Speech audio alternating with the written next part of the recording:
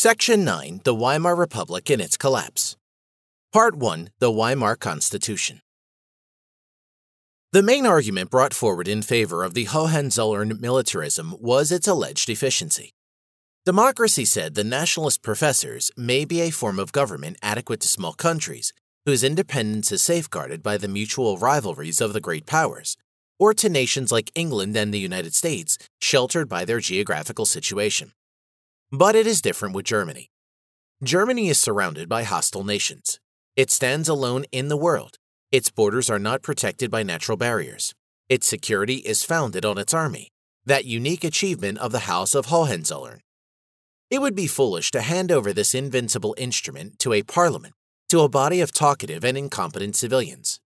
But now the First World War had resulted in a smashing defeat and had destroyed the old prestige of the royal family, of the Junkers, the officers, and the civil servants. The parliamentary system of the West had given evidence of its military superiority. The war to which President Wilson had assigned the aim of making the world safe for democracy appeared as an ordeal by fire for democracy. The Germans began to revise their political creeds.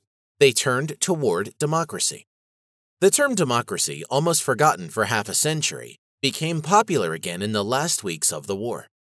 Democracy meant in the minds of the Germans the return to the civil liberties, the rights of man, suspended in the course of the war, and above all the substitution of parliamentary government for monarchical half-despotism. These points were, as every German knew, implied in the official program of the most numerous parliamentary party, the Social Democrats. Men expected that the Social Democrats would now realize the democratic principles of their program, and were ready to back this party in its endeavors for political reconstruction. But from the ranks of the Marxians came an answer which nobody outside the small group of professional Marx experts could have foreseen. We, class-conscious proletarians, the Marxians proclaimed, have nothing to do with your bourgeois concepts of freedom, parliamentarism, and democracy. We do not want democracy but the dictatorship of the proletariat, i.e., our dictatorship. We are not prepared to grant you bourgeois parasites the rights of men, to give you the franchise and parliamentary representation. Only Marxians and proletarians shall henceforth rule. If you misinterpreted our stand on democracy, that is your mistake. Had you studied the writings of Marx more carefully, you would have been better informed. On the second day of the revolution, the Social Democrats in Berlin appointed a new government for the Reich, the mandataries of the people. The government was a dictatorship of the Social Democrats. It was formed by the delegates of that party only, and it was not planned to give the other parties a share in the government. At the end of the war, the old Social Democratic Party was split into three groups: the majority socialists, the independent socialists, and the communists. One half of the government members belonged to the majority socialists, the other half to the independent socialists. The most radical of the three groups did not participate in the establishment of the government. They abhorred cooperation with the moderate majority socialists, whom they denounced as social traitors. These radicals, the Spartacus Group or Communist Party, immediately demanded the extermination of the bourgeoisie. Their condensed program was, all power must be in the hands of the Soviets of workers and soldiers. They vigorously rejected every plan to grant political rights to people who were not members of their own party, and they frantically opposed the parliamentary system. They wanted to organize Germany according to the Soviet pattern and to liquidate the bourgeoisie in the Russian manner. They were convinced that the whole world was on the eve of the great proletarian revolution, which was to destroy capitalism and establish the everlasting communist paradise, and they were eager to contribute their share to this glorious undertaking.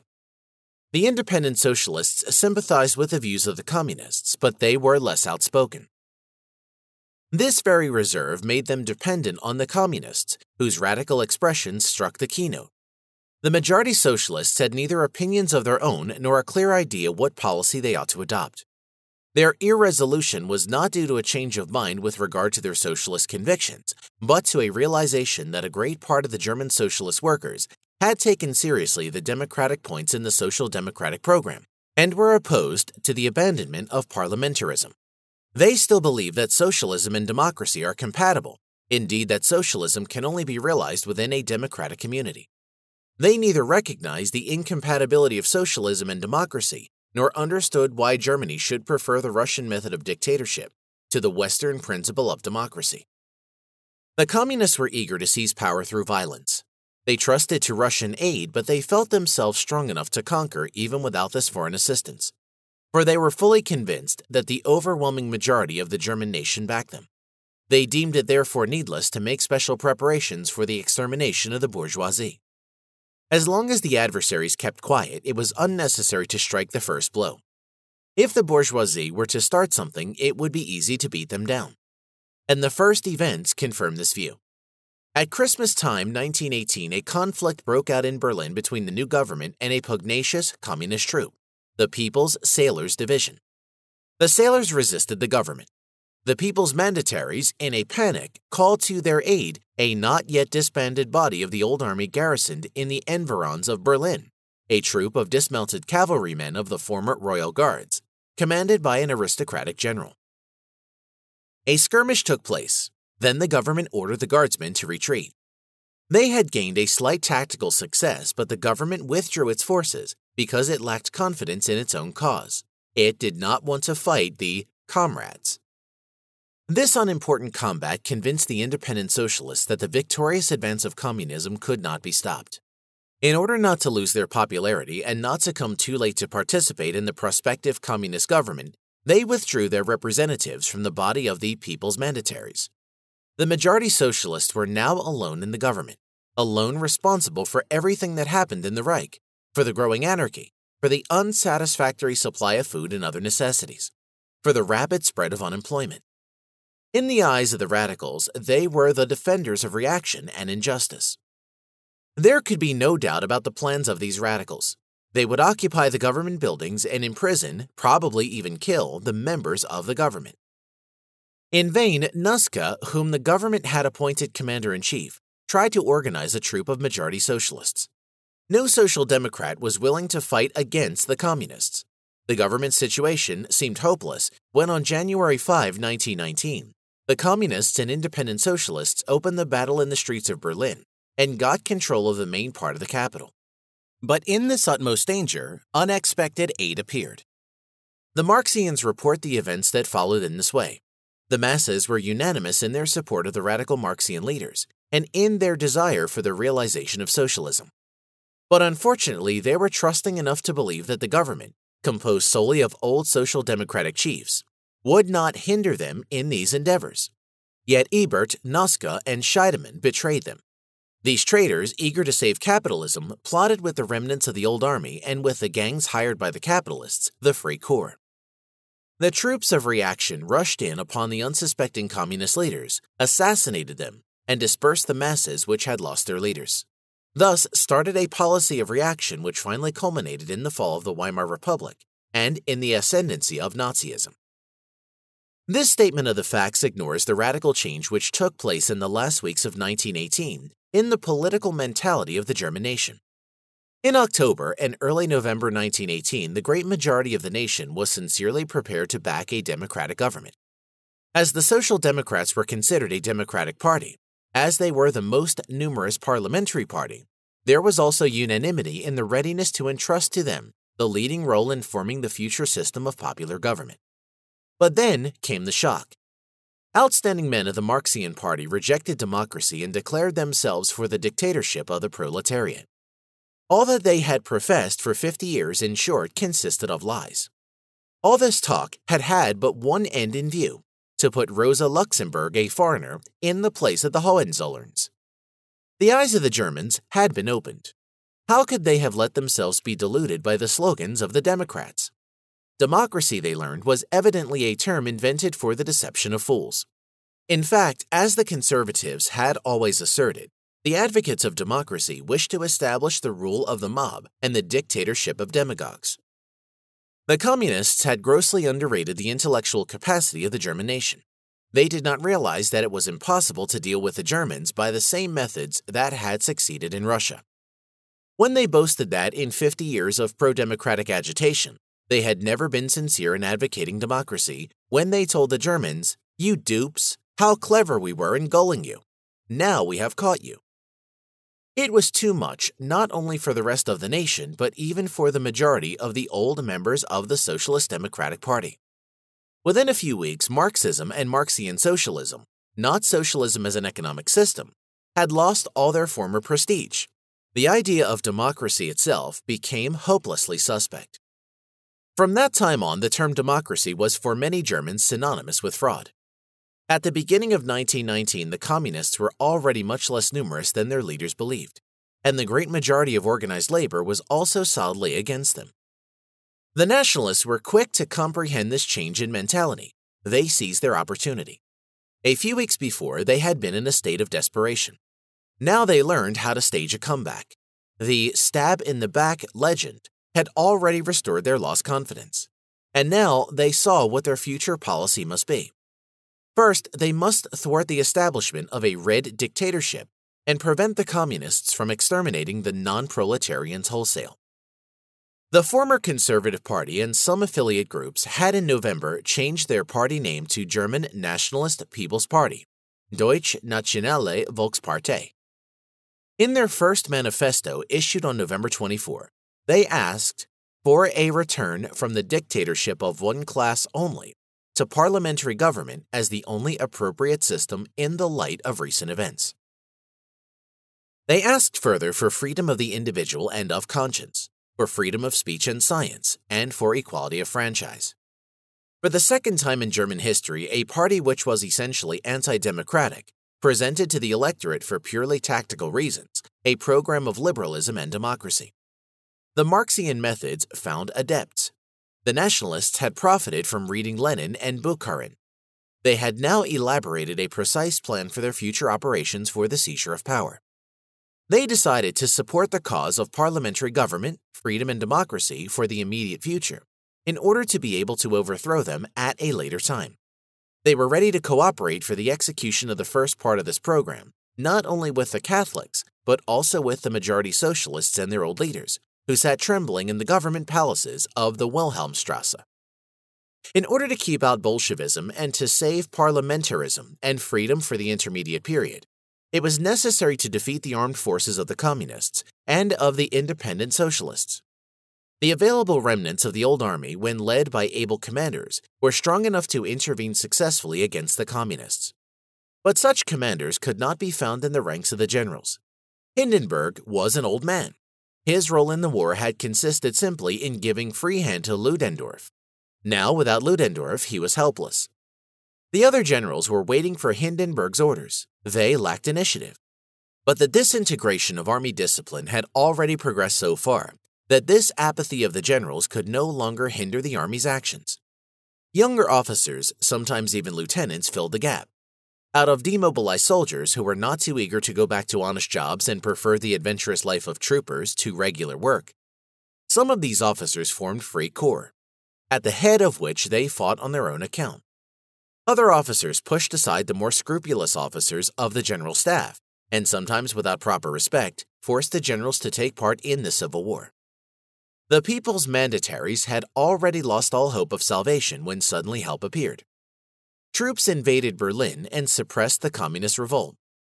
Karl Liebknecht and Rosa Luxemburg were taken prisoner and then assassinated. This victory did not end the civil war. It continued for months in the provinces, and time and again broke out afresh in Berlin. However, the victory reported by the troops in January 1919 in Berlin safeguarded the elections for the Constituent Assembly, the session of this parliament, and the promulgation of the Weimar Constitution. William II used to say, "Where my guards set foot, there is no further question of democracy." The Weimar democracy was of a peculiar sort. The horsemen of the Kaiser's guards had fought for it and won it. The Constitution of Weimar could be deliberated and voted only because the nationalist adversaries of democracy preferred it to the dictatorship of the communists. The German nation obtained parliamentary government as a gift from the hands of deadly foes of freedom, who waited for an opportunity to take back their present. It was in vain that the majority socialists and their affiliate, the Democratic Party, invented one legend more in order to obfuscate these sad facts. In the first months following the November Revolution, they said, the Marxians discussed in their party circles the question of what form of government would serve best the interests of German labor. The disputations were sometimes very violent because some radicals tried to disturb them.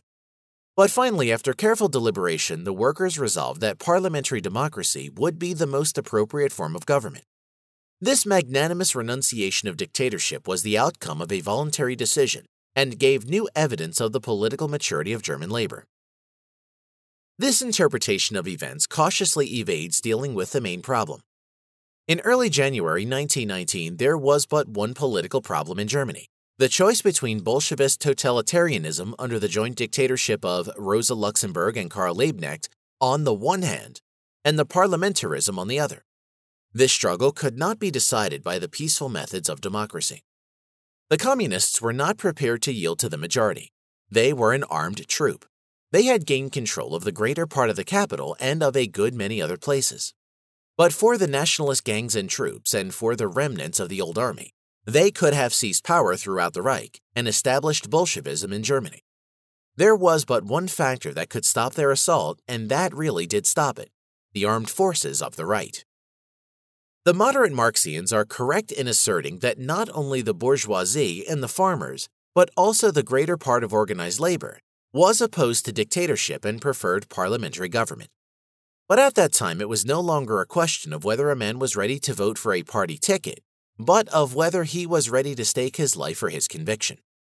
The communists were only a small minority, but there was just one means left to combat them: buy deadly weapons. Whoever wanted democracy, whether from the point of view of this Weltanschauung or simply as the lesser evil, had to attack the strongholds of communism, to rout its armed bands, and to put the government in control of the capital and of the rest of the country. Everyone knew that this was the state of affairs. Every member of the majority socialists was fully aware that not to fight the communists by force of arms was equivalent to yielding to communism. But only a few functionaries of the government made even a lame attempt to organize resistance, and their endeavors failed as all their political friends refused cooperation. It is very important to understand the ideas which in those fateful days shaped the attitudes of the majority socialists. For these ideas sprang out of the very essence of Marxian thought. They reappear whenever and wherever in the world people imbued with Marxian doctrines have to face similar situations.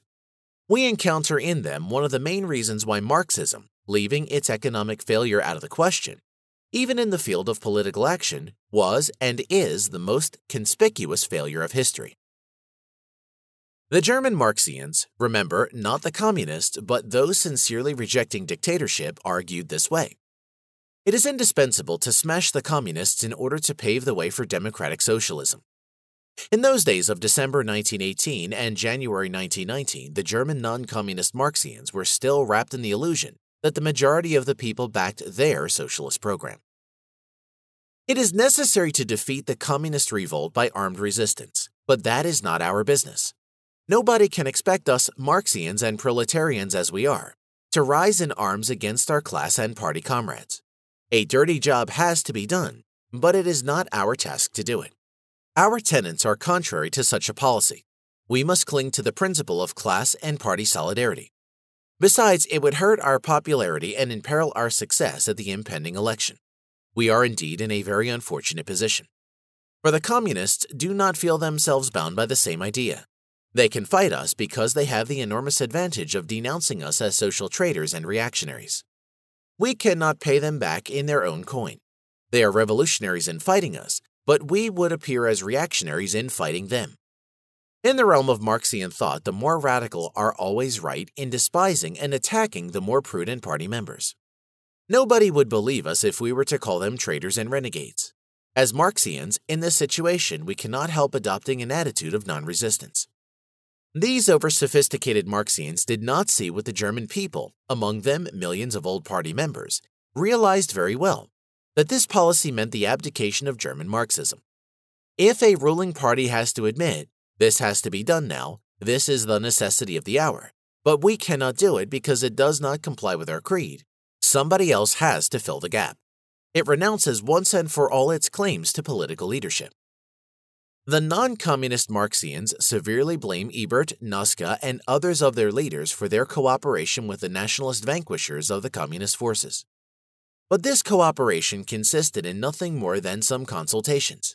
It is likely that the frightened mandataries of the people, and their aides did not conceal in these talks with the nationalist commanders that they were frightened and powerless and would be glad to be saved. But in the eyes of the adamant supporters of the principle of class solidarity, this already meant treason. The outstanding fact in all this is that German communism was defeated by the right alone, while the non-communist Marxians were eager to stay neutral. But for the nationalist armed intervention, Germany would have turned to Bolshevism in 1919. The outcome of the events of January 1919 was an enormous increase in the prestige of the nationalists. Theirs was the glory of having saved the nation, while the Social Democrats became despicable. Every new communist upheaval repeated the same experience. The nationalists fought the communists single-handed, while the Social Democrats hesitated to oppose their communist comrades. The Social Democrats ruled Prussia, the paramount state, and some of the smaller states of the Reich, but they ruled only thanks to the support they got from the nationalists of the Reichswehr and of the Freikorps. From that time on, the Social Democrats were at the mercy of the right. The Weimar Republic was regarded both by the nationalists and by the communists only as a battleground in their struggle for dictatorship. Both armed for civil war. Both tried several times to open the attack and had to be beaten back by force. But the nationalists daily grew more powerful, while the communists gradually became paralyzed. It was not a question of votes and number of members in parliament. The centers of gravity of these parties lay outside parliamentary affairs.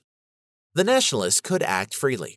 They were supported by the majority of the intellectuals, salaried people, entrepreneurs, farmers, and by a part of skilled labor. They were familiar with the problems of German life. They could just adjust their action to the changing political and economic conditions of the nation and of each of its provinces.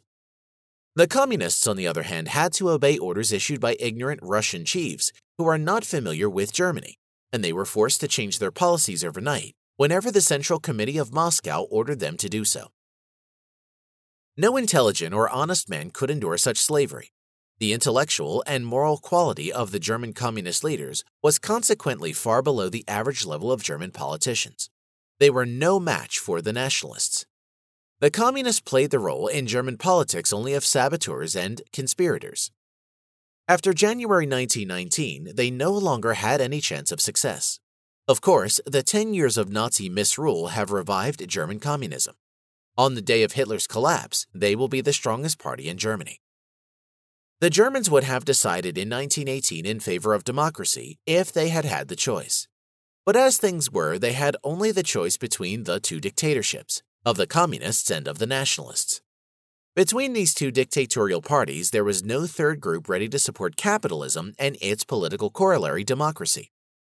Neither the majority socialists and their affiliates, the Democratic Party, nor the Catholic Center Party was fitted for the adoption of plutocratic democracy and of bourgeois republicanism. Their past and their ideologies were strongly opposed to such an attitude. The Hohenzollerns lost their throne because they rejected British parliamentarism. The Weimar Republic failed because it rejected French republicanism as realized from 1875 to 1930 in the Third Republic. The Weimar Republic had no program but to steer a middle course between two groups aiming at dictatorship. For the supporters of the government, parliamentarism was not the best system of government. It was only an emergency measure, an expedient. The majority socialists wanted to be moderate Marxians and moderate nationalists, nationalist Marxians and Marxian nationalists. The Catholics wanted to combine nationalism and socialism with Catholicism, and yet to maintain democracy. Such eclecticism is doomed. It does not appeal to youth, it succumbs in every conflict with resolute adversaries. There was only one alternative to nationalism left, the adoption of unrestricted free trade. Nobody in Germany considered such a reversion. It would have required an abandonment of all measures of socialpolitik, government control, and trade union pressure. Those parties that believed they were fighting radical nationalism, the Social Democrats and their satellites, then the Communists, the Center, and some farmer groups, were on the contrary fanatical supporters of Etatism and hyper-protectionism. But they were too narrow-minded to see that these policies presented Germany with the tremendous problem of autarky. They simply shut their eyes.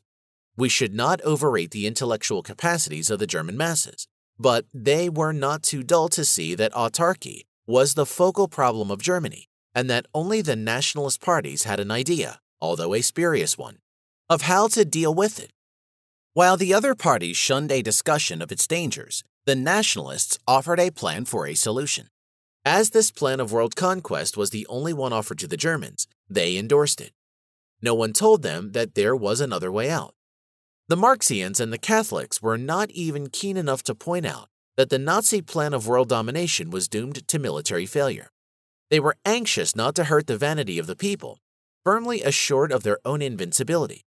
But even if the adversaries of aggression had adequately exposed the dangers and the risks of a new war, the plain citizen would still have given preference to the Nazis. For the more cautious and subtle Nazi said, "We have a precise plan for the salvation of Germany. It is a very risky plan and we cannot guarantee success. But anyhow, it gives us a chance while no one else has any idea how to deal with our serious condition. If you drift, your fate is sealed. If you follow us, there is at least a prospect of success." The conduct of the German left was no less an ostrich policy than that of the left in Great Britain and in France. On the one hand, the left advocated state omnipotence and consequently hyperprotectionism. On the other hand, it gave no thought to the fact that within a world of autarky, Germany was doomed to starvation. The German Marxian refugees boast that their parties made some, very lame and timid indeed, endeavors to prevent German rearmament. But this was only a proof of their inconsistency and their inability to see reality as it was. Whoever wanted to maintain peace had to fight Etatism. Yet the left was no less fanatical in its support of Etatism than the right. The whole German nation favored a policy of government interference with business, which must result in Zwangswirtschaft. But only the Nazis grasped the fact that while Russia could live in autarky, Germany could not. Therefore, the Nazis succeeded, for they did not encounter any party advocating laissez-faire, i.e., a market economy. Part 2. The Abortive Socialization. The Social Democrats had put at the top of their party programs the demand for the socialization, Vergesellschaftung, of the means of production.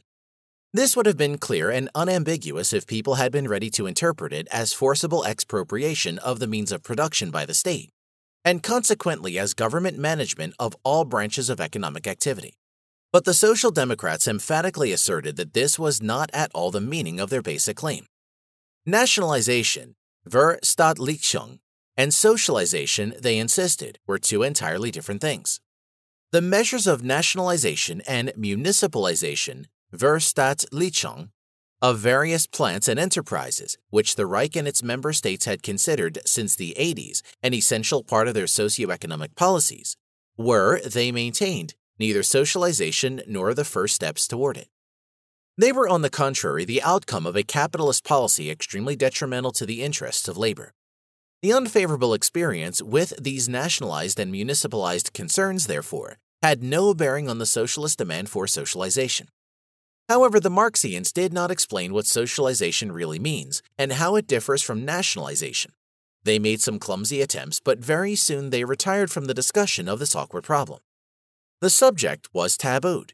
No decent German was rash enough to break this ban by raising the question. The First World War brought about a trend toward war socialism. One branch of business after the other was centralized, i.e., forcibly placed under the management of a committee whose members, the entrepreneurs of the branch concerned, were nothing but an advisory board of the government's commissary. Thus, the government obtained full control of all vital branches of business. The Hindenburg Program advocated an all-round application of the system for all branches of German trade and production. Its execution would have transformed Germany into a purely socialist commonwealth of the Zwangswirtschaft pattern. But the Hindenburg Program was not yet completely realized when the German Empire collapsed. War socialism was extremely unpopular in Germany. People even blamed it for what was not its fault. It was not exclusively to blame for German starvation. The blockade, the absence of millions of workers serving in the armed forces, and the fact that a good deal of the productive effort had to be directed to the production of armament and munitions contributed to the distress even more than the inadequacy of socialist methods of production. The Social Democrats should have pointed out these things as well, but they did not want to miss any opportunity which could be exploited for demagogic distortion of facts. They attacked the Zwangswirtschaft as such. The Zwangswirtschaft was the worst kind of capitalist exploitation and abuse, they contended. and it had demonstrated the urgent need for the substitution of socialism for capitalism. The end of the war brought military defeat, revolution, civil war, famine, and desolation. Millions of demobilized soldiers, many of whom had retained their arms, flowed back to their homes. They robbed the military magazines. They stopped trains to search them for food. In company with workers dismissed by plants which had been forced overnight to discontinue the production of munitions, they raided the open country for bread and potatoes. The villagers organized armed resistance. Conditions were chaotic. The inexperienced and ignorant socialists who had seized the government were helpless. They had no idea how to cope with the situation. Their orders and counter-orders disintegrated the apparatus of administration. The starving masses called for food and were fed bombastic speeches. In this emergency, capitalism gave proof of its adaptability and efficiency. The entrepreneurs, at last defying the innumerable laws and decrees of the Zwangswirtschaft, tried to make their plants run again. The most urgent need was to resume production for export in order to buy food and raw materials in the neutral countries and in the Balkans. Without such imports, Germany would have been doomed. The entrepreneurs succeeded in their efforts and thus saved Germany. People called them profiteers but scrambled for the goods brought to the market and were happy to acquire these badly needed necessities. The unemployed found jobs again. Germany began to return to normal. The socialists did not worry much about the slackening of Zwangswirtschaft. In their opinion, the system, far from being socialist, was a capitalist evil that had to be abolished as soon as possible. Now, real socialization had to start. But what did socialization mean? It was, said the Marxians, neither the kind of thing represented by the nationalization of state railroads, state mines, and so on, nor the war socialism of Zwangswirtschaft. But what else could it be? Marxians of all groups had to admit that they did not know. For more than 50 years, they had advocated socialization as the focal point of their party program. Now that they had seized power, they must start to execute their program. Now they had to socialize. But at once it became apparent that they did not know what socialization meant. It was really rather awkward. Fortunately, the socialist leaders remembered that there is a class of men whose business it is to know everything, the omniscient professors. The government appointed a socialization committee. The majority of its members were Social Democrats, yet it was not from these that the solution of the riddle was expected, but from the professors. The professors whom the government nominated were not Social Democrats. They were advocates of that Sozialpolitik, which in earlier years had favored the nationalization and municipalization of various enterprises, and in recent years had supported the planned economy, the Zwangswirtschaft. They had always backed precisely the reformism that the orthodox Marxians denounced as capitalist humbug, detrimental to the interests of the proletarians. The Socialization Committee deliberated many years, splitting hairs, distilling over-sophisticated definitions, drafting spurious plans, and selling very bad economics. Its minutes and reports, collected in shelves of thick volumes, rest in the libraries for the edification of future generations. They are a token of the intellectual decay brought about by Marxism and Etatism. But they fail to answer the question of what else socialization could mean besides nationalization, Verstaatlichung, or planning, Zwangswirtschaft.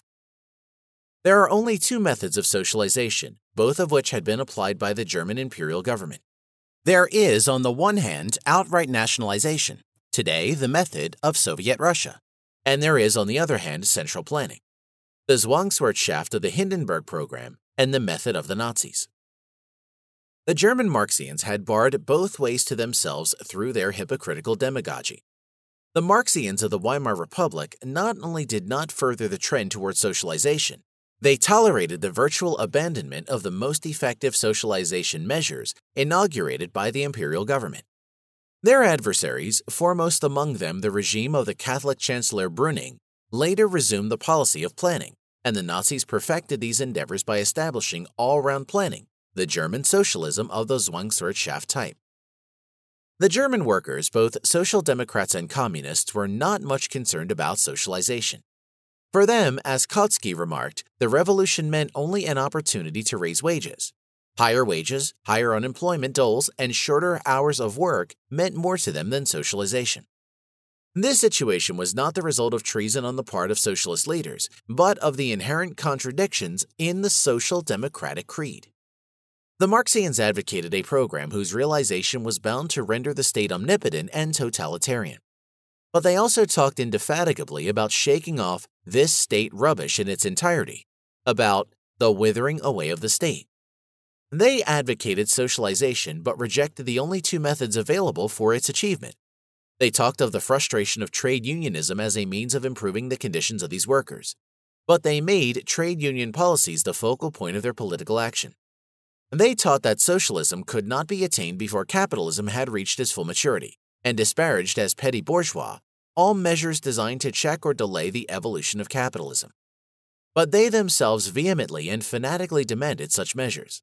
These contradictions and inconsistencies, not machinations of capitalists or entrepreneurs, caused the downfall of German Marxism. True, the leaders of the Social Democrats were incompetent, some were corrupt and insincere. But this was no accident. No intelligent man could fail to see the essential shortcomings of Marxian doctrine. Corruption is an evil inherent in every government not controlled by a watchful public opinion. Those who were prepared to take the demand for socialization seriously deserted the ranks of Marxism for those of Nazism. For the Nazis, although still more corrupt morally, aimed unambiguously at the realization of central planning. Part 3. The Armed Parties. The November Revolution brought a resurgence of a phenomenon that had long before disappeared from German history. Military adventurers formed armed bands or Freikorps and acted on their own behalf. The communist revolutionaries had inaugurated this method, but soon the nationalists adopted and perfected it. Dismissed officers of the old army called together demobilized soldiers and maladjusted boys and offered their protection to the peasants menaced by raids of starving townsfolk, and to the population of the eastern frontiers, suffering from Polish and Lithuanian guerrilla invasions. The landlords and the farmers provided them in return for their services with food and shelter. When the condition which had made their interference appear useful changed, these gangs began to blackmail and to extort money from landowners, businessmen, and other wealthy people. They became a public calamity. The government did not dare to dissolve them. Some of the bands had fought bravely against the communists. Others had successfully defended the eastern provinces against the Poles and Lithuanians. They boasted of these achievements, and the nationalist youth did not conceal their sympathy for them. The old leaders of the Nationalist Party were profoundly hostile to these unmanageable gang leaders, who defied their advice and whose heedless actions came into collision with their considered plans. The extortions of the Free Corps were a heavy burden for the landowners and peasants. The bands were no longer needed as a safeguard against communist uprisings. The Reichswehr, the new army reorganized according to the provisions of the Treaty of Versailles, was now strong enough for this task. The nationalist champions were quite right in suspecting that the young men who formed these corps hoped to displace them in the leadership of the nationalist movement. They devised a clever scheme for their suppression. The Reichswehr had to incorporate them and thus render them innocuous. As it became more difficult from day to day for the captains of the Free Corps to provide funds for the sustenance of their men, they were ready to accept this offer and to obey the orders of the army officers. This solution, however, was a breach of the Treaty of Versailles, which had limited the size of the Reichswehr to 100,000 men. Hence, conflicts arose with the French and the British representatives. The Allied powers demanded the total disbandment of the so-called Black Reichswehr. When the government, complying, decided to dissolve the most important black troop, the Sailors' Erhard Brigade, it hastened the outbreak of the Kapp insurrection. War and civil war and the revolutionary mentality of the Marxians and of the nationalists had created such a spirit of brutality that the political parties gave their organizations a military character. Both these nationalist right and the Marxian left had their armed forces. These party troops were, of course, entirely different from the Free Corps formed by nationalist hotspurs and by communist radicals. Their members were people who had their regular jobs and were busy from Monday to Saturday noon. On weekends, they would don their uniforms and parade with brass bands, flags, and often with their firearms. They were proud of their membership in these associations, but they were not eager to fight. They were not animated by a spirit of aggression. Their existence, their parades, their boasting, and the challenging speeches of their chiefs were a nuisance but not a serious menace to domestic peace. After the failure of the revolutionary attempts of Kapp in March 1920, that of Hitler and Ludendorff in November 1923, and of the various communist uprisings, of which the most important was the Hulse riot in March 1921, Germany was on the way back to normal conditions. The Free Corps and the communist gangs began slowly to disappear from the political stage. They still waged some guerrilla warfare with each other and against the police, but these fights degenerated more and more into gangsterism and rowdyism. Such riots and the plots of a few adventurers could not endanger the stability of the social order. But the Social Democratic Party and press made the blunder of repeatedly denouncing the few still operating Nationalist Free Corps and vehemently insisting on their dissolution. This attitude was a challenge to the nationalist parties who disliked the adventurers no less than the Social Democrats did, but did not dare to abandon them openly. They retorted by calling for the dissolution of the communist formations as well, but the Social Democrats were in a similar position with regard to the communist bands. They hated and feared them, yet did not want to combat them openly. As in the Bismarck Reich, so in the Weimar Republic, the main powers of civil administration were not assigned to the government of the Reich, but to the governments of the member states. Prussia was the largest and richest member state. Its population was the most numerous. It was the Reich's center of gravity, or properly speaking, the Reich. The fact that the Conservative Party had dominated Prussia had given the conservatives hegemony over Imperial Germany. The fact that the Social Democrats ruled Prussia under the Weimar Republic made them paramount in the Republican Reich. When Chancellor Pappen's coup d'etat of July 20, 1932, overthrew the socialist regime in Prussia, the struggle for the Reich was virtually decided. The Bavarian government was reluctant to disband the nationalist bands on its territory. It was not sympathy with the nationalists but provincial particularism that determined this attitude. To disobey the central authority was for it a matter of principle. The government of the Reich was helpless because it had but one means to impose its will on a disobedient member state, namely civil war. In this plight, the Social Democratic Prussian government took recourse to a fateful measure. On February 22, 1924, in Magdeburg, it founded the Reichsbanner Schwarz-Rot-Gold. This was not a private troop like the other armed party forces. It was an army of Prussia's ruling party and had the full support of the Prussian government. An outstanding Prussian functionary, the governor of the province of Saxony, was appointed its chief. The Reichsbanner was to be a nonpartisan association of all men loyal to the republican system of government and the Constitution of Weimar. Virtually, however, it was a social democratic institution. Its leaders insisted that members of other loyal parties were welcome in its ranks. But the immense majority of the members were Social Democrats who up to that time had been members of the various local and provincial Social Democratic armed party forces. Thus, the foundation of the Reichsbanner did not strengthen the military forces of the Social Democrats. It only gave them a new, more centralized organization and the sanction of the Prussian state. Members of the Catholic Center Party were never very numerous in the Reichsbanner and soon disappeared completely from its ranks. The third loyal party, the Democrats, were merely an insignificant affiliate of the Social Democrats.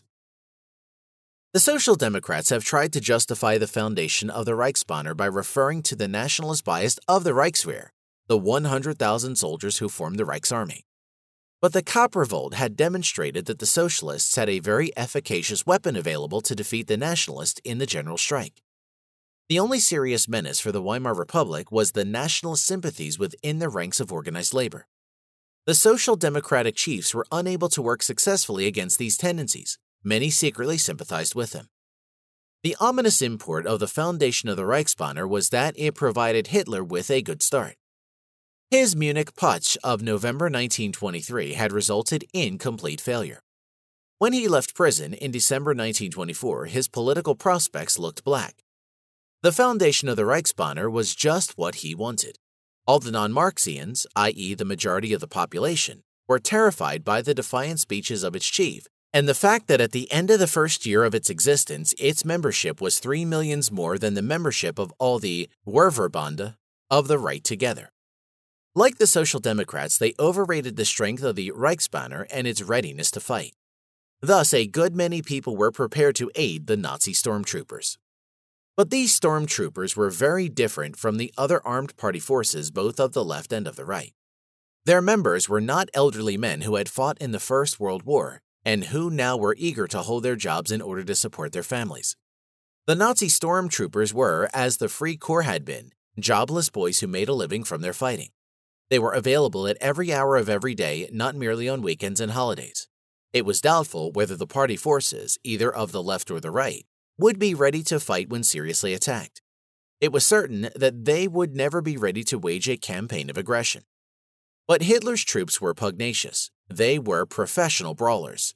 They would have fought for their Führer in a bloody civil war if the opponents of Nazism had not yielded without resistance in 1933. Hitler got subsidies from big business in the first period of his career. He extorted much greater sums from it in the second period of his struggle for supremacy. Thyssen and the rest paid him, but they did not bribe him. Hitler took their money as a king takes the tribute of his subjects.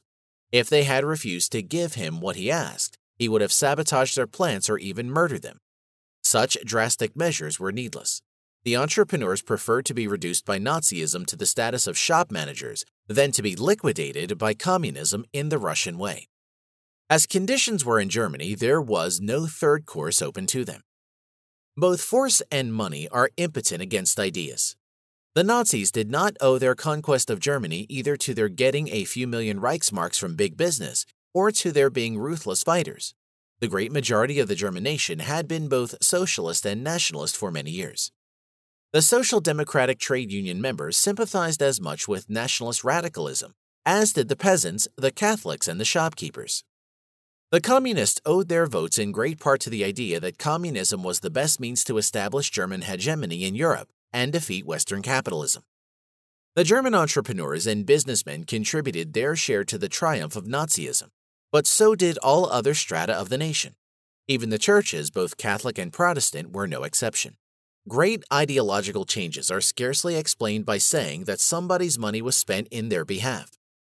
The popularity of communism in present-day America, whatever else it may be, is not the result either of the lavish subventions of the Russian government or of the fact that some millionaires subsidize the newspapers and periodicals of the left.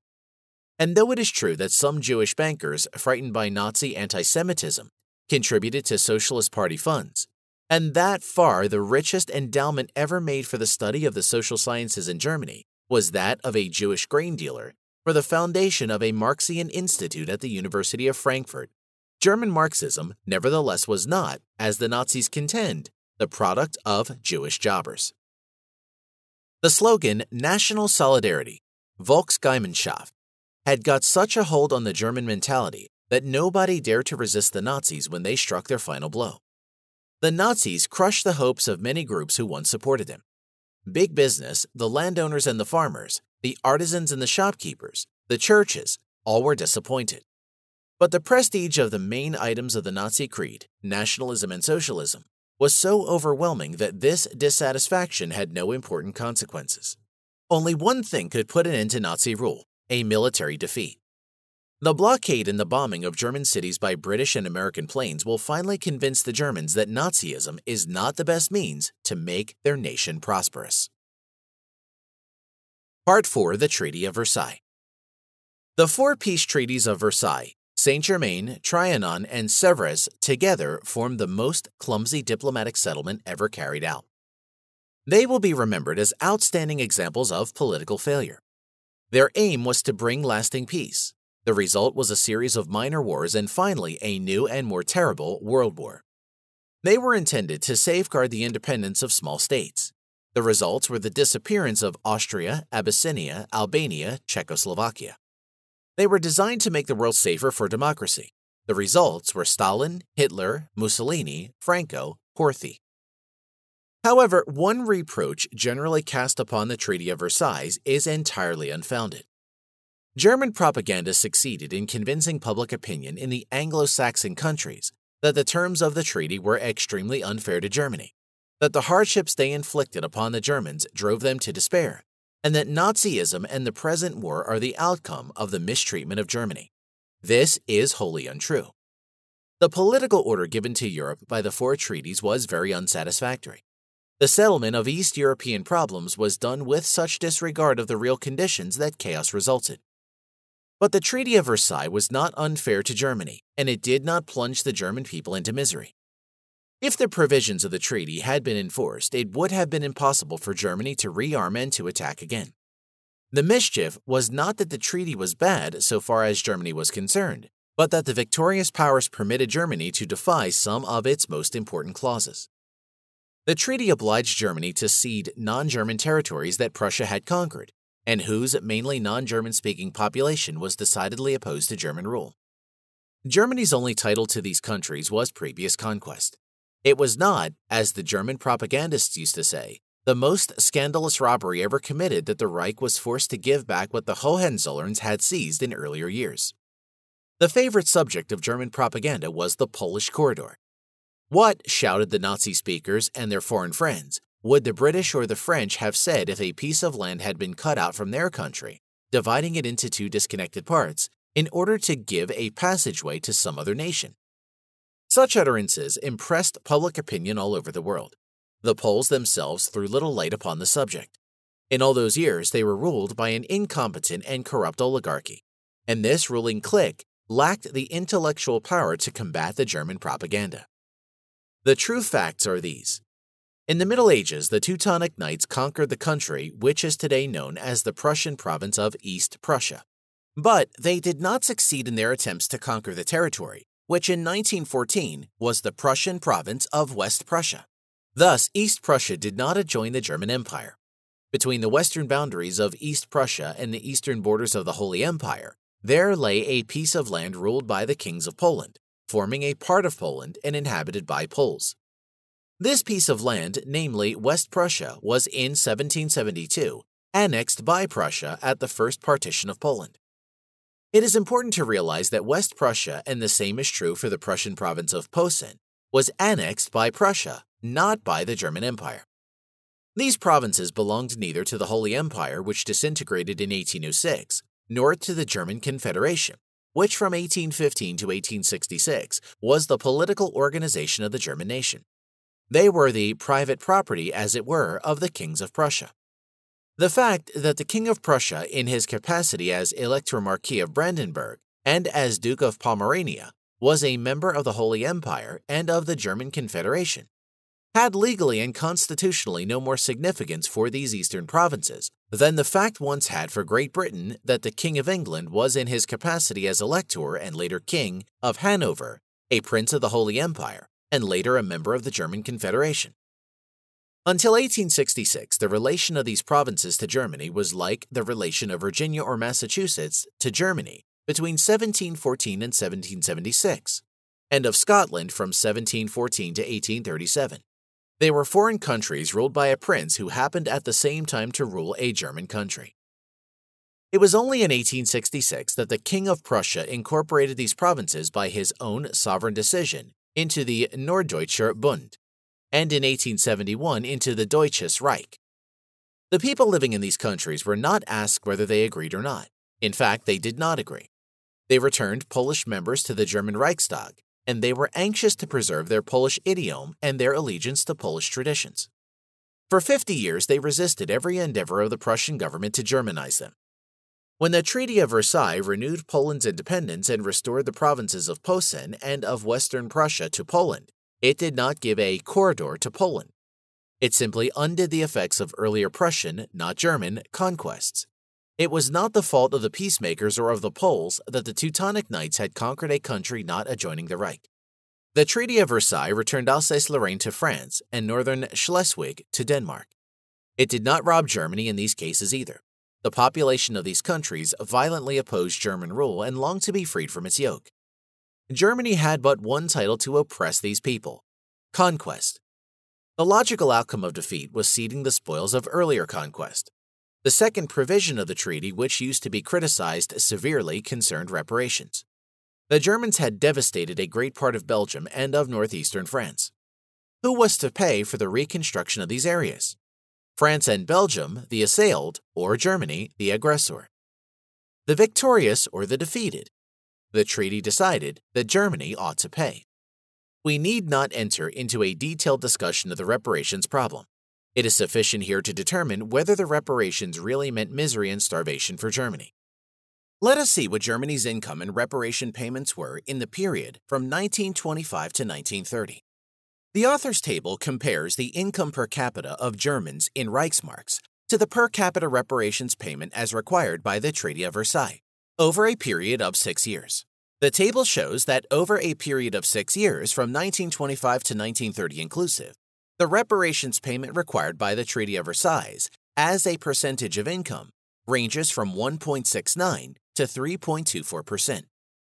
It is a grotesque misrepresentation of the facts to assert that these payments made Germany poor and condemned the Germans to starvation.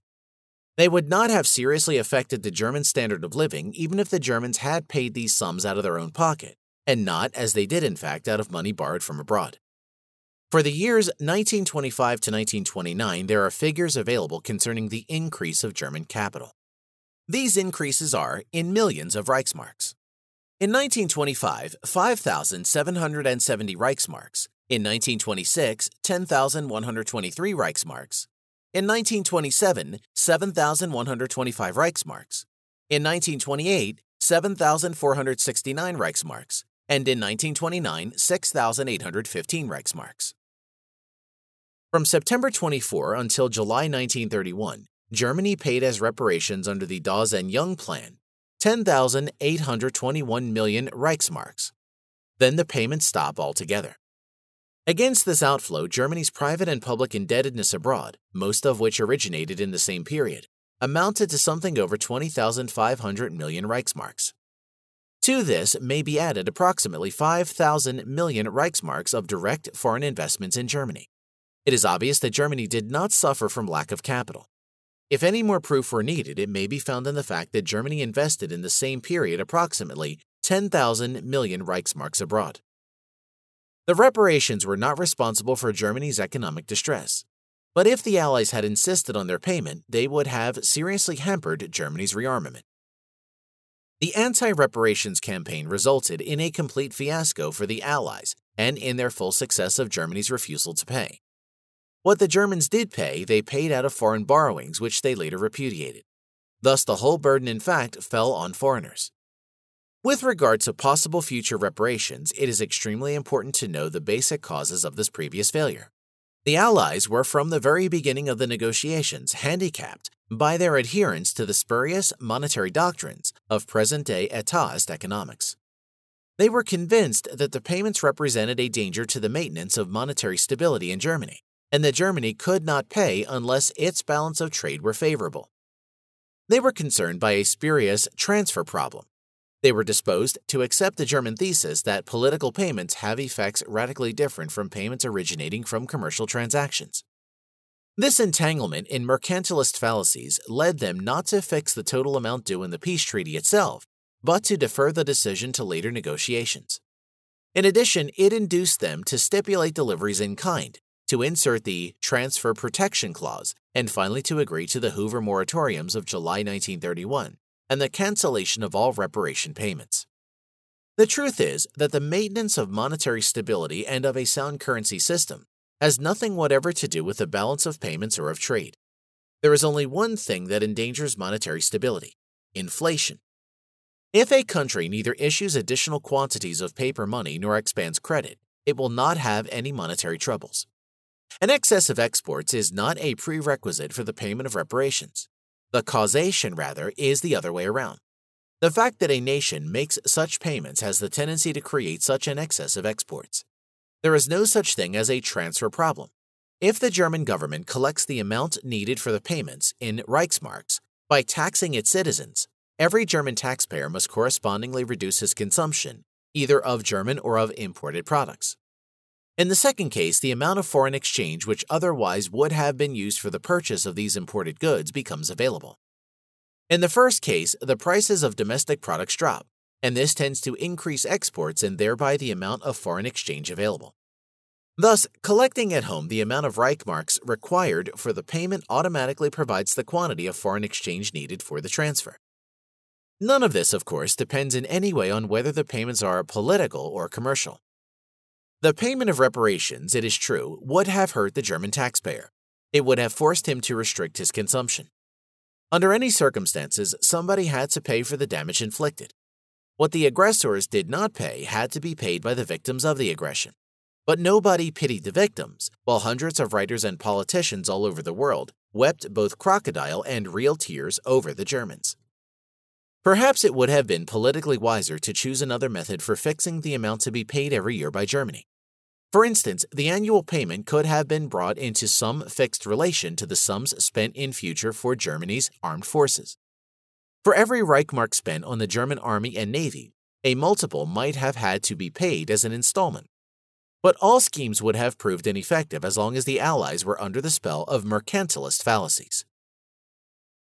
The inflow of Germany's payments necessarily rendered the receiving country's balance of trade unfavorable.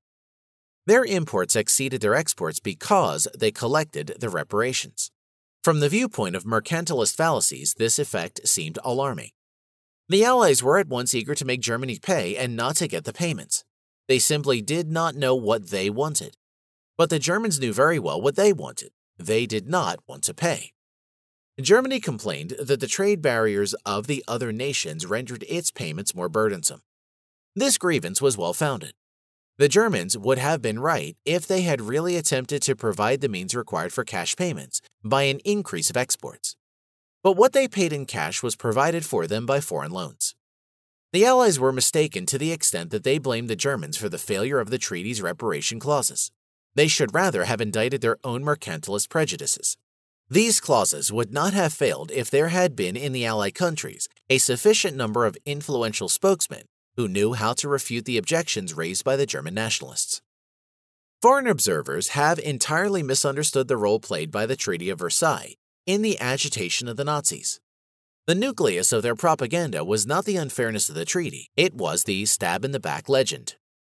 We are, they used to say, the most powerful nation in Europe, even in the world. The war has evidenced anew our invincibility. We can, if we want to, put to rout all other nations. But the Jews have stabbed us in the back. The Nazis mentioned the treaty only in order to demonstrate the full villainy of the Jews. We, the victorious nation, they said, have been forced to surrender by the November crime. Our government pays reparations, although nobody is strong enough to force us to do that. Our Jewish and Marxian rulers abide by the disarmament clauses of the treaty because they want us to pay this money to world Jewry. Hitler did not fight the treaty. He fought those Germans who had voted in the German parliament for its acceptance and who objected to its unilateral breach. For that, Germany was powerful enough to annul the treaty the nationalists considered already proved by the stab-in-the-back legend. Many Allied and neutral critics of the Treaty of Versailles used to assert that it was a mistake to leave Germany any cause for grievance. This view was erroneous. Even if the treaty had left Germany's European territory untouched, if it had not forced it to cede its colonies, if it had not imposed reparation payments and limitations of armaments, a new war would not have been averted. The German nationalists were determined to conquer more dwelling space. They were eager to obtain autarky. They were convinced that their military prospects for victory were excellent. Their aggressive nationalism was not a consequence of the Treaty of Versailles. The grievances of the Nazis had little to do with the treaty. They concerned Lebensraum. There have been frequent comparisons of the Treaty of Versailles with the settlements of 1814 and 1815. The system of Vienna succeeded in safeguarding European peace for many years. Its generous treatment of the vanquished French allegedly prevented France from planning wars of revenge. If the Allies had treated Germany in a similar way, it is contended, they would have had better results. A century and a half ago, France was the paramount power in continental Europe. Its population, its wealth, its civilization, and its military efficiency eclipsed those of the other nations. If the French of those days had been nationalists in the modern sense, they would have had the opportunity to attain and hold hegemony on the continent for some time. But nationalism was foreign to the French of the Revolutionary period. They were, it is true, chauvinists. They considered themselves, perhaps on better grounds than some other peoples, the flower of mankind. They were proud of their newly acquired liberty. They believed that it was their duty to assist other nations in their struggle against tyranny. They were chauvinists, patriots, and revolutionaries. But they were not nationalists. They were not eager for conquest. They did not start the war. Foreign monarchs attacked them. They defeated the invaders. It was then that ambitious generals, foremost among them Napoleon, pushed them toward territorial expansion. The French certainly connived at the beginning, but they grew more and more reluctant as they began to realize that they were bleeding for the sake of the Bonaparte family. After Waterloo, they were relieved. Now they no longer had to worry about the fate of their sons. Few Frenchmen complained about the loss of the Rhineland, the Netherlands, or Italy. No Frenchman wept because Joseph was no longer king of Spain or Jerome no longer king of Westphalia. Austerlitz and Jena became historical reminiscences. The citizens' conceit derived edification from the poetry praising the late emperor and his battles, but no one was now eager to subdue Europe. Again, later, the events of June 1848 directed attention to the emperor's nephew. Many expected him to overcome the new domestic troubles in the same way his uncle had dealt with the First Revolution. There is no doubt that the third Napoleon owed his popularity solely to the glory of his uncle. Nobody knew him in France, and he knew nobody. He had seen the country only through prison bars, and he spoke French with a German accent. He was only the nephew, the heir of a great name, nothing more. Certainly the French did not choose him because they wanted new wars. He brought them to his side by persuading them that his rule would safeguard peace. "The empire means peace," was the slogan of his propaganda.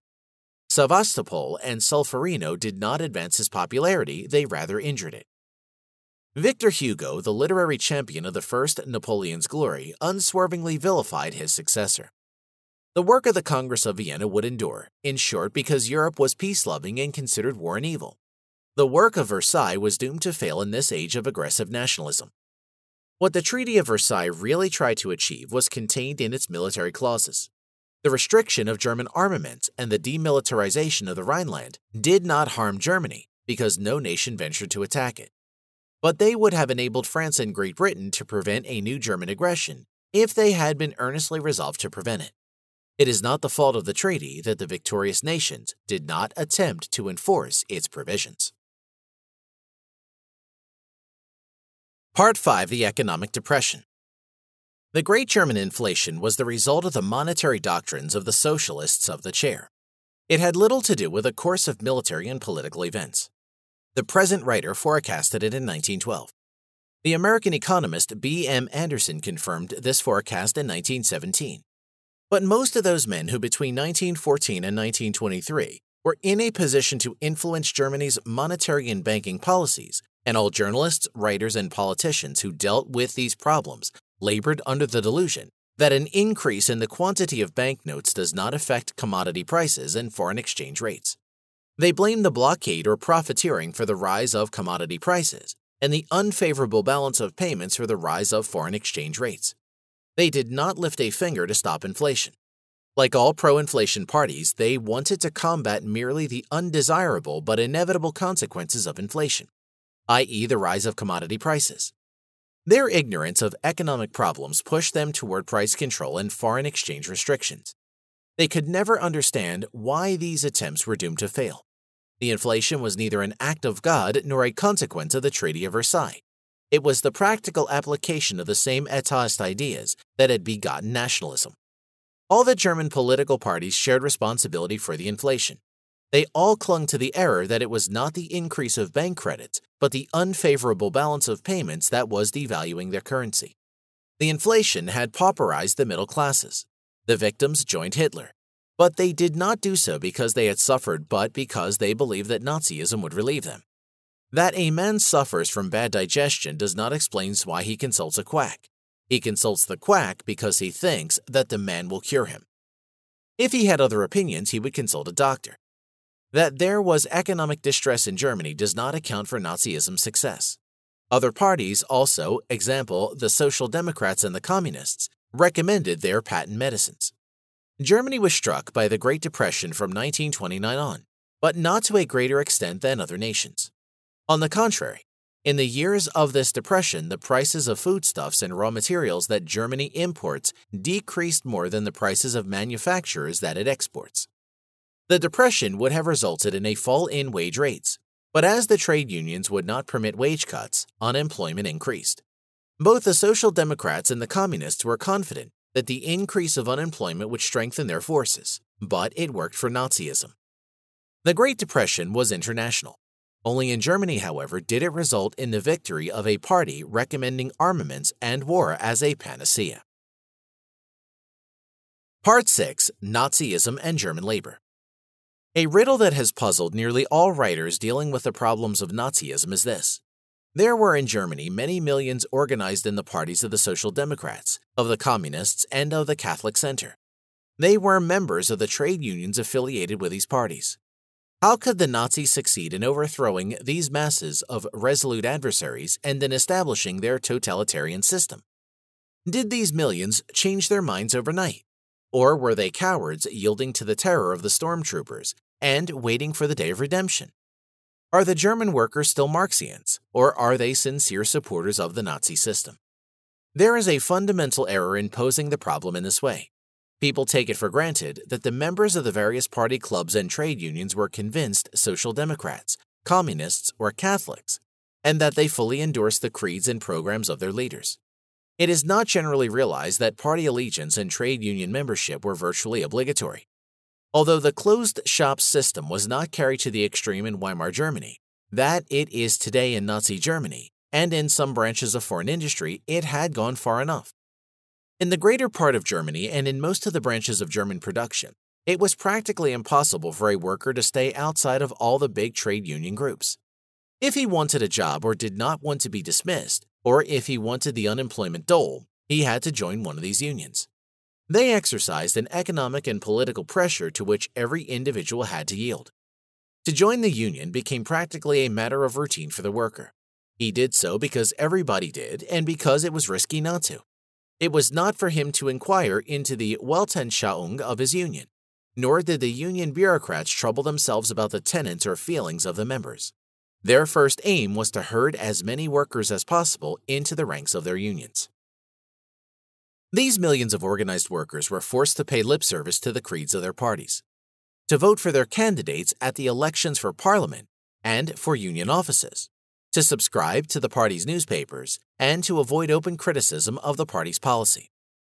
But daily experience nonetheless brought them the evidence that something was wrong with their parties. Every day, they learned about new trade barriers established by foreign nations against German manufacturers. That is, against the products of their own toil and trouble. As the trade unions, with few exceptions, were not prepared to agree to wage cuts, every new trade barrier immediately resulted in increased unemployment. The workers lost confidence in the Marxians and in the center. They became aware that these men did not know how to deal with their problems, and that all they did was to indict capitalism. German labor was radically hostile to capitalism, but it found denunciation of capitalism unsatisfactory in this instance. The workers could not expect production to keep up if export sales dropped. They therefore became interested in the Nazi arguments. Such happenings, said the Nazis, are the drawbacks of our unfortunate dependence on foreign markets and the whims of foreign governments. Germany is doomed if it does not succeed in conquering more space and in attaining self-sufficiency. All endeavors to improve the conditions of labor are vain as long as we are compelled to serve as wage slaves for foreign capitalists. Such words impressed the workers. They did not abandon either the trade unions or the party clubs, since this would have had very serious consequences for them. They still voted the Social Democrat, the Communist, or the Catholic ticket out of fear and inertia. But they became indifferent both to Marxian and to Catholic socialism and began to sympathize with National Socialism. Years before 1933, the ranks of German trade unions were already full of people secretly sympathizing with Nazism. Thus, German labor was not greatly disturbed when the Nazis finally forcibly incorporated all trade union members into their labor front. They turned toward Nazism because the Nazis had a program dealing with their most urgent problem: foreign trade barriers. The other parties lacked such a program. The removal of the unpopular trade union bureaucrats pleased the workers no less than the humiliations inflicted by the Nazis on the entrepreneurs and executives. The bosses were reduced to the rank of shop managers.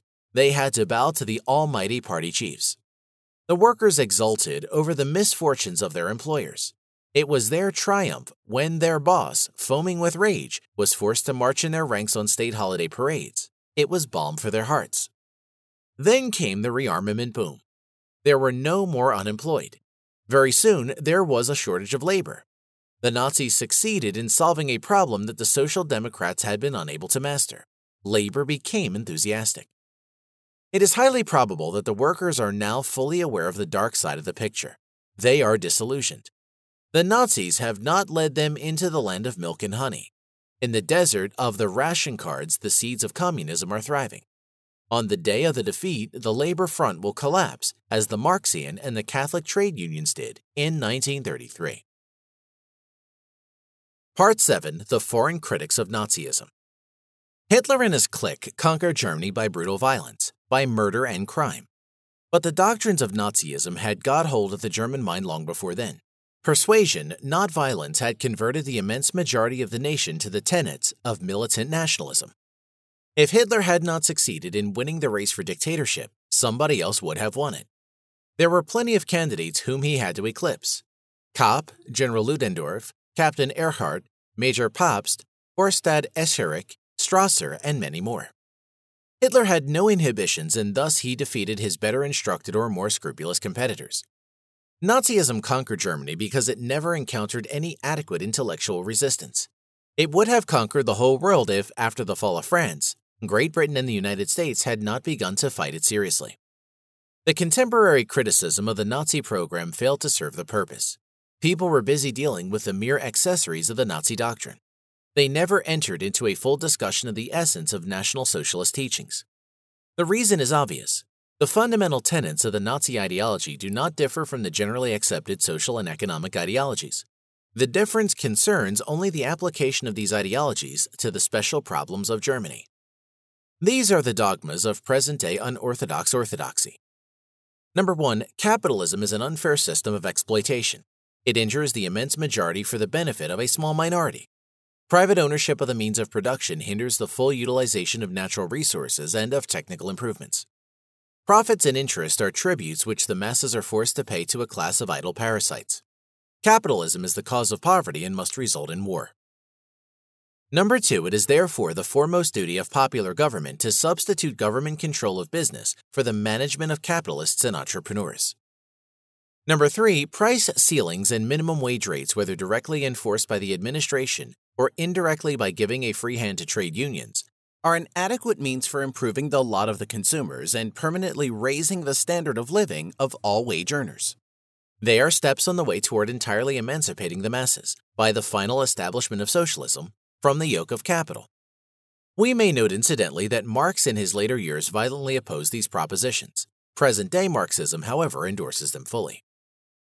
Number 4, easy money policy, i.e. credit expansion, is a useful tool of lightening the burdens imposed by capital upon the masses and making a country more prosperous. It has nothing to do with the periodical recurrence of economic depression. Economic crises are an evil inherent in unhampered capitalism. Number 5, all those who deny the foregoing statements and assert that capitalism best serves the masses and that the only effective method of permanently improving the economic conditions of all strata of society is progressive accumulation of new capital are ill-intentioned, narrow-minded apologists of the selfish class interests of the exploiters. A return to laissez-faire, free trade, the gold standard, and economic freedom is out of the question. Mankind will fortunately never go back to the ideas and policies of the 19th century and the Victorian Age. Let us note incidentally that both Marxism and trade unionism have the fairest claim to the epithets 19th century and Victorian. Number 6, the advantage derived from foreign trade lies exclusively in exporting. Imports are bad and should be prevented as much as possible. The happiest situation in which a nation can find itself is where it need not depend on any imports from abroad. The progressives, it is true, are not enthusiastic about this dogma, and sometimes even reject it as a nationalist error. However, their political acts are thoroughly dictated by it. With regard to these dogmas, there is no difference between present-day British liberals and the British Labour Party on the one hand and the Nazis on the other. It does not matter that the British call these principles an outgrowth of liberalism and economic democracy, while the Germans, on better grounds, call them anti-liberal and anti-democratic. It is not much more important that in Germany nobody is free to utter dissenting views, while in Great Britain a dissenter is only laughed at as a fool and slighted. We do not need to deal here with the refutation of the fallacies in these 6 dogmas. This is the task of treatises expounding the basic problems of economic theory. It is a task that has already been fulfilled. We need only emphasize that whoever lacks the courage or the insight to attack these premises is not in a position to find fault with the conclusions drawn from them by the Nazis. The Nazis also desire government control of business. They also seek autarky for their own nation. The distinctive mark of their policies is that they refuse to acquiesce in the disadvantages which the acceptance of the same system by other nations would impose upon them. They are not prepared to be forever imprisoned, as they say, within a comparatively overpopulated area, in which the productivity of labor is lower than in other countries. Both the German and foreign adversaries of Nazism were defeated in the intellectual battle against it because they were enmeshed in the same intransigent and intolerant dogmatism. The British left and the American progressives want all-round control of business for their own countries. They admire the Soviet methods of economic management. In rejecting German totalitarianism, they contradict themselves. The German intellectuals saw in Great Britain's abandonment of free trade and of the gold standard a proof of the superiority of German doctrines and methods. Now they see that the Anglo-Saxons imitate their own system of economic management in nearly every respect. They hear eminent citizens of these countries declare that their nations will cling to these policies in the post-war period. Why should not the Nazis be convinced in the face of all this that they were the pioneers of a new and better economic and social order? The chiefs of the Nazi Party and their stormtroopers are sadistic gangsters, but the German intellectuals and German labor tolerated their rule because they agreed with the basic social, economic, and political doctrines of Nazism. Whoever wanted to fight Nazism as such before the outbreak of the present war and in order to avoid it, and not merely to oust the scum which happens to hold office in present-day Germany, would have had to change the minds of the German people. This was beyond the power of the supporters of Etatism. It is useless to search the Nazi doctrines for contradictions and inconsistencies. They are indeed self-contradictory and inconsistent, but their basic faults are those common to all brands of present-day Etatism. One of the most common objections raised against the Nazis concerned the alleged inconsistency of their population policy. It is contradictory, people used to say, to complain, on the one hand, of the comparative overpopulation of Germany and ask for more Lebensraum, and to try, on the other hand, to increase the birth rate. Yet there was in the eyes of the Nazis no inconsistency in these attitudes. The only remedy for the evil of overpopulation that they knew was provided by the fact that the Germans were numerous enough to wage a war for more space, while the small nations laboring under the same evil of comparative overpopulation were too weak to save themselves. The more soldiers Germany could levy, the easier it would be to free the nation from the curse of overpopulation. The underlying doctrine was faulty, but one who did not attack the whole doctrine could not convincingly find fault with the endeavors to rear as much cannon fodder as possible. One reason why the objections raised to the despotism of the Nazis and the atrocities they committed had so little effect is that many of the critics themselves were inclined to excuse the Soviet methods. Hence, the German nationalists could claim that their adversaries, both German and foreign, were being unfair to the Nazis in denouncing them for practices which they judged more mildly in the Russians.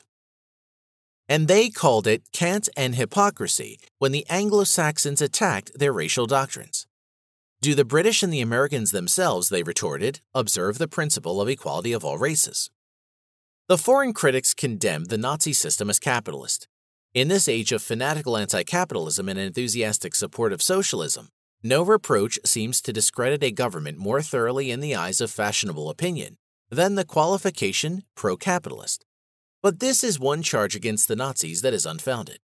We have seen in a previous chapter that the Zwangswirtschaft is a socialist system of all-round government control of business. It is true that there are still profits in Germany. Some enterprises even make much higher profits than in the last years of the Weimar regime. But the significance of this fact is quite different from what the critics believe. There is strict control of private spending. No German capitalist or entrepreneur, shop manager, or anyone else is free to spend more money on his consumption than the government considers adequate to his rank and position in the service of the nation. The surplus must be deposited with the banks or invested in domestic bonds or in the stock of German corporations wholly controlled by the government. Hoarding of money or banknotes is strictly forbidden and punished as high treason. Even before the war, there were no imports of luxury goods from abroad, and their domestic production has long since been discontinued. Nobody is free to buy more food and clothing than the allotted ration. Rents are frozen. Furniture and all other goods are unattainable. Travel abroad is permitted only on government errands. Until a short time ago, a limited amount of foreign exchange was allotted to tourists who wanted to spend a holiday in Switzerland or Italy. The Nazi government was anxious not to arouse the anger of its then Italian friends by preventing its citizens from visiting Italy. The case with Switzerland was different. The Swiss government, yielding to the demands of one of the most important branches of its economic system, insisted that a part of the payment for German exports to Switzerland should be balanced by the outlays of German tourists. As the total amount of German exports to Switzerland and of Swiss exports to Germany was fixed by a bilateral exchange agreement, it was of no concern to Germany how the Swiss distributed the surplus. The sum allotted to German tourists traveling in Switzerland was deducted from that destined for the repayment of German debts to Swiss banks.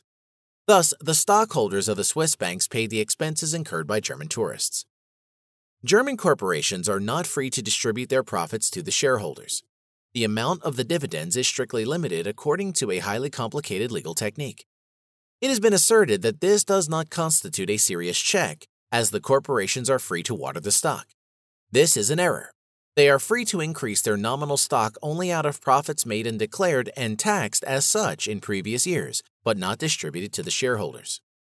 As all private consumption is strictly limited and controlled by the government, and as all unconsumed income must be invested, which means virtually lent to the government, high profits are nothing but a subtle method of taxation. The consumer has to pay high prices and business is nominally profitable. But the greater the profits are, the more the government funds are swelled. The government gets the money either as taxes or as loans. And everybody must be aware that these loans will one day be repudiated. For many years, German business has not been in a position to replace its equipment. At the end of the war, the assets of corporations and private firms will consist mainly of worn-out machinery and various doubtful claims against the government. Warring Germany lives on its capital stock, i.e. on the capital nominally and seemingly owned by its capitalists. The Nazis interpret the attitudes of other nations with regard to the problem of raw materials as an acknowledgement of the fairness of their own claims. The League of Nations has established that the present state of affairs is unsatisfactory and hurts the interests of those nations calling themselves have-nots. The fourth point of the Atlantic Declaration of August 14, 1941, in which the chiefs of the governments of the United Kingdom and of the United States made known certain common principles in the national policies of their respective countries, on which they base their hope for a better future of the world, reads as follows. They will endeavor, with due respect for their existing obligations, to further the enjoyment by all states, great or small, victor or vanquished, of access on equal terms to the trade and to the raw materials of the world, which are needed for their economic prosperity. The Roman Catholic Church is, in a world war, above the fighting parties. There are Catholics in both camps. The Pope is in a position to view the conflict with impartiality. It was therefore, in the eyes of the Nazis, very significant when the Pope discovered the root causes of the war in that cold and calculating egoism which tends to hoard the economic resources and materials, destined for the use of all to such an extent that the nations less favored by nature are not permitted access to them, and further declared that he admitted the necessity of a participation of all in the natural riches of the earth, even on the part of those nations which in the fulfillment of this principle belong to the category of givers and not that of receivers. Well, say the Nazis, everybody admits that our grievances are reasonable. And they add, in this world which seeks autarky of totalitarian nations, the only way to redress them is to redistribute territorial sovereignty. It was often contended that the dangers of autarky which the Nazis feared were still far away, that Germany could still expand its export trade, and that its per capita income continued to increase. Such objections did not impress the Germans. They wanted to realize economic quality, i.e. a productivity of German labor as high as that of any other nation. The wage earners of the Anglo-Saxon countries, too, they objected, enjoy today a much higher standard of living than in the past. Nevertheless, the progressives do not consider this fact a justification of capitalism, but approve of labor's claims for higher wages and the abolition of the wages system. It is unfair, said the Nazis, to object to the German claims when nobody objects to those of Anglo-Saxon labor. The weakest argument brought forward against the Nazi doctrine was the pacifist slogan, "War does not settle anything." For it cannot be denied that the present state of territorial sovereignty and political organization is the outcome of wars fought in the past. The sword freed France from the rule of the English kings and made it an independent nation. converted America and Australia into white men's countries, and secured the autonomy of the American republics. Bloody battles made France and Belgium predominantly Catholic and northern Germany, and the Netherlands predominantly Protestant. Civil war safeguarded the unity of the United States and of Switzerland. Two efficacious and irrefutable objections could well have been raised against the plans of German aggression. One is that the Germans themselves had contributed as much as they could to the state of affairs that they considered so deplorable. The other is that war is incompatible with the international division of labor. But progressives and nationalists were not in a position to challenge Nazism on these grounds. They were not themselves concerned with the maintenance of the international division of labor.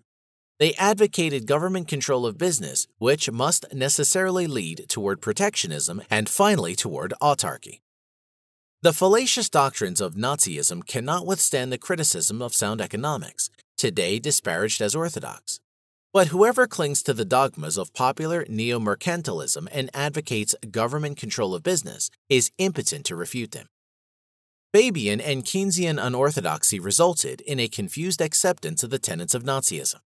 Its application in practical policies frustrated all endeavors to form a common front of all nations menaced by the aspirations of Nazism.